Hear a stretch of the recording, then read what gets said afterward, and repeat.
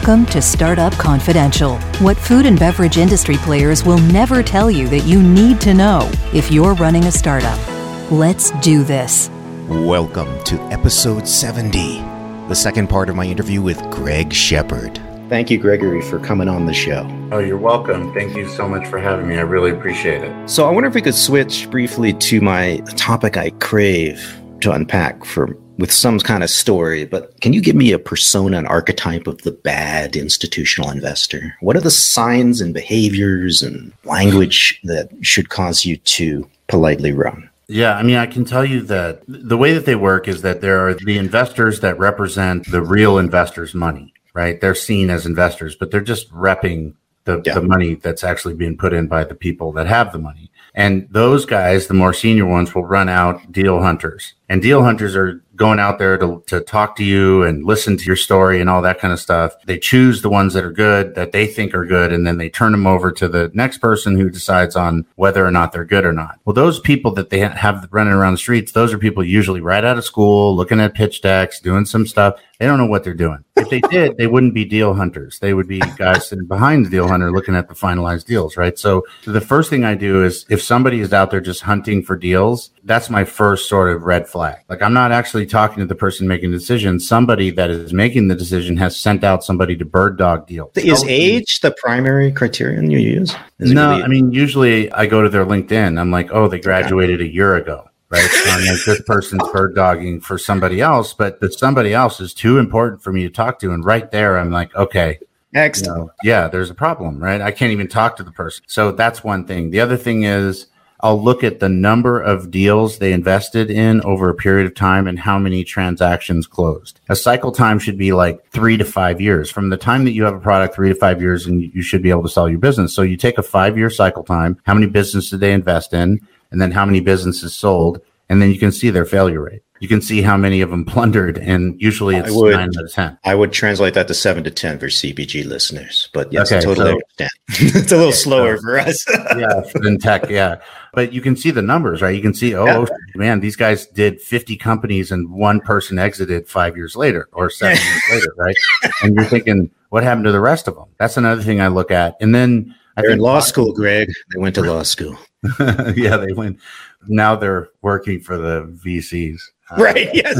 Oh, no. Or my favorite, they're a lecturer at a business school. Oh, I probably shouldn't have said that. There's a lot of those, right? There's a lot of there's a lot of teachers, lecturers, people that they mentors, advisors, consultants, and stuff like that are either one-hit wonders or have never done it before or haven't been a practitioner. I mean, consultants sometimes are better because at least they've been down in the trenches with the entrepreneur talking about these things.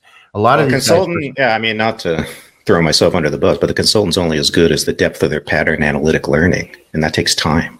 Yeah, and what they've done, like in a conversation, you can quickly figure out, how much in the ground experience. When you're starting a business, you don't need high-level people. You need people that have been down in the trenches, because the first 2-3 years of starting your business is a friggin' hand-to-hand combat. That's a much better metaphor than the one I use, which is janitorial work. It's very different when you're in the ground and you're down there and you're taking the beating. And a lot of times you're doing 50 things at the same time as an entrepreneur. You don't have a team that can do a bunch of things and all this stuff, right? It's all just scrappy. Really scrappy. It takes a lot of grind, a lot of grit to get through it. And then you got this investor who's sitting in a big office with a window view on the corner, looking down at Alcatraz in San Francisco with his air conditioner and his $250,000 base pay plus bonuses and car and all this stuff. And starting right there, how are you going to have a conversation? Who booked me in economy class? Sorry.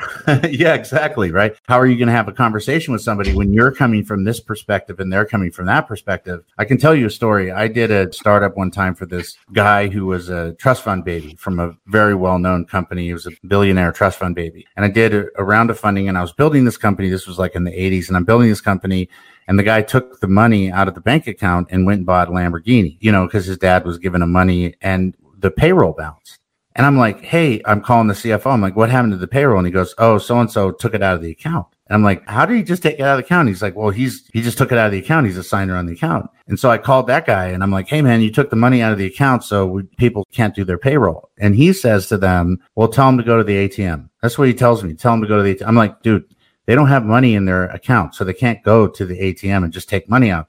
And that is the delta between some wealthy people and an entrepreneur. They don't even understand that there are people who don't even have enough. They don't have a savings account to just tap into. Well, it's funny. Would you say that's a red flag, or is that just a reality you have to deal with institutional investors, that they're all like that? Or are there enough of those folks who actually understand that they're a privileged asshole? Sometimes they never know how privileged they are, but sometimes they know how unprivileged you are. Well, that's actually great. That would be a huge, if they could even acknowledge that. Yeah, but that's not even that common. I mean, sometimes, I've been in that seat where you're an entrepreneur and you're like, hey, I'd like to get paid a little more because I'm barely getting by. And they go, yeah, that's not going to happen. If you want to get paid more, you need to do more sales. And I'm like, can you put more money into the bucket that we have for sales? No, you have to do these things first. It's easy for them, right, to say that and look at it and go, oh, that's the chain of events. But from your perspective, you're like, hey, I got to make my house payment. My wife's pissed off. My kid has to get braces, and they can't understand that you have to live or you're distracted, and distraction is not healthy for them and their investment. So while we're on this topic, I'm just going to go for it because I'm a social scientist. So I get to talk about shit like social class, and you have to listen. Even if you disagree, you're welcome to disagree, but you have to fucking listen because this is my expertise from academia. What I've noticed is related to what you're talking about, which is in my industry, there are these huge trade shows. They're now half their size due to COVID. But in CPG, there's been a massive acceleration of what I would call post-grad educated, upper middle class founders. So basically people who look, act, and have the net worth of me, James Richardson. We're not super rich. We're not the 1%. We're not the children of the 1%. There's thousands of these folks starting companies. I think it's great that people are starting companies, but the level of naivete in which those people, and let's be honest, if you're upper middle class, you're already privileged, right? Including me, right? You got a post-grad degree. You could have gone on and done something pretty straightforward. If you chose to become an entrepreneur, it's because you have some basic appetite for risk within your social world. That's unusual. But you're still a peasant compared to the people we're talking about at these institutional firms, including the general partners and the amount of wealth they personally control. Mm-hmm. What I've noticed is these guys literally don't understand what it's like for an upper middle class person to take out a home equity loan, beg for friends and family money to go run with one of these businesses in the first 3 years, right? They don't. They don't have a fucking clue at all. We could lose the house. Yeah. They don't understand the gravity of the decisions that you make as an entrepreneur, but neither does an entrepreneur. No, they don't. But I have more sympathy for them. I have no sympathy for the investor who just can't take the time to respect that gap, because I think a lot of these relationships would start off better if there would be like some ritual, church-like ritual where we acknowledge this power asymmetry. Mm-hmm. It was almost more functional, Greg, in the medieval period because the king was dressed a certain way. His peasants were honestly rather clearly peasants without talking to them. He would show, it was all very carefully demarcated. Mm-hmm. He wasn't confused that he was not the king. But in America, we have this problem where the super rich, they actually want to talk to you like they're the same as you over drinks. And I have witnessed this at conferences, and that makes me want to barf. Pretty runaway everywhere. But it's also an American problem, too, because we just deny the existence of class. It's an American problem because, like, when I tell people, I grew up poor, they don't believe you.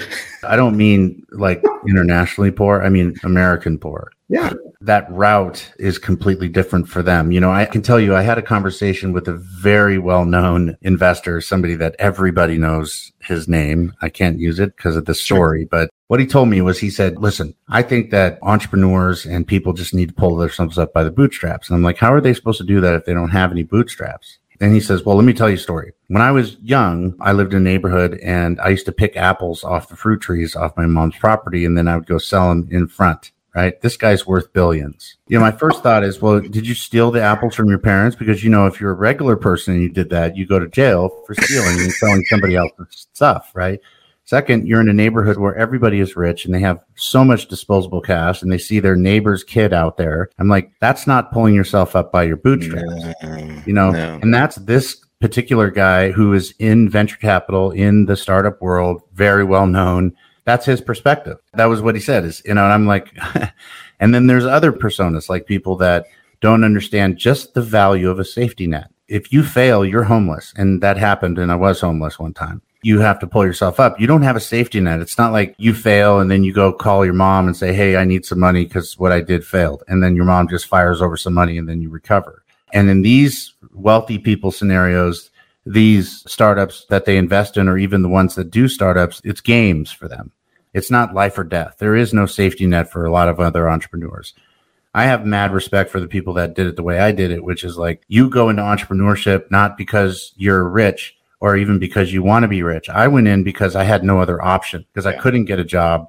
I couldn't figure out the whole application process, and I had to create my own future. I didn't have a choice. And I think that is a true entrepreneur. Somebody that is like, I need to create my future by setting somebody else's future up. And that's the opportunity. Yeah, and I think that's very well said. A lot of entrepreneurs, including me, that resonates with their story as to why they're on their own, doing their own thing. The neurotypical super rich are just milking a social class world. It doesn't take a lot of effort to recycle that privilege. As a social scientist, I can take it from me. I couldn't even get into college, right? There's no way I could get in.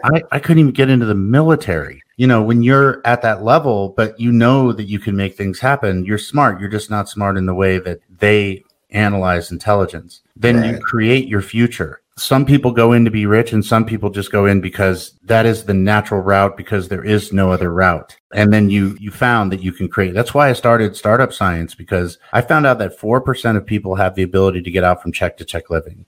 98% of them do it through a windfall. And 75% of that group, the windfall is a startup, but then 90% fail trying. So I decided to dedicate the rest of my life to helping the ones that try succeed. You know, this podcast and all the information, part of that is obviously the investors. Most entrepreneurs start businesses because they're trying to get rich, not because they are rich.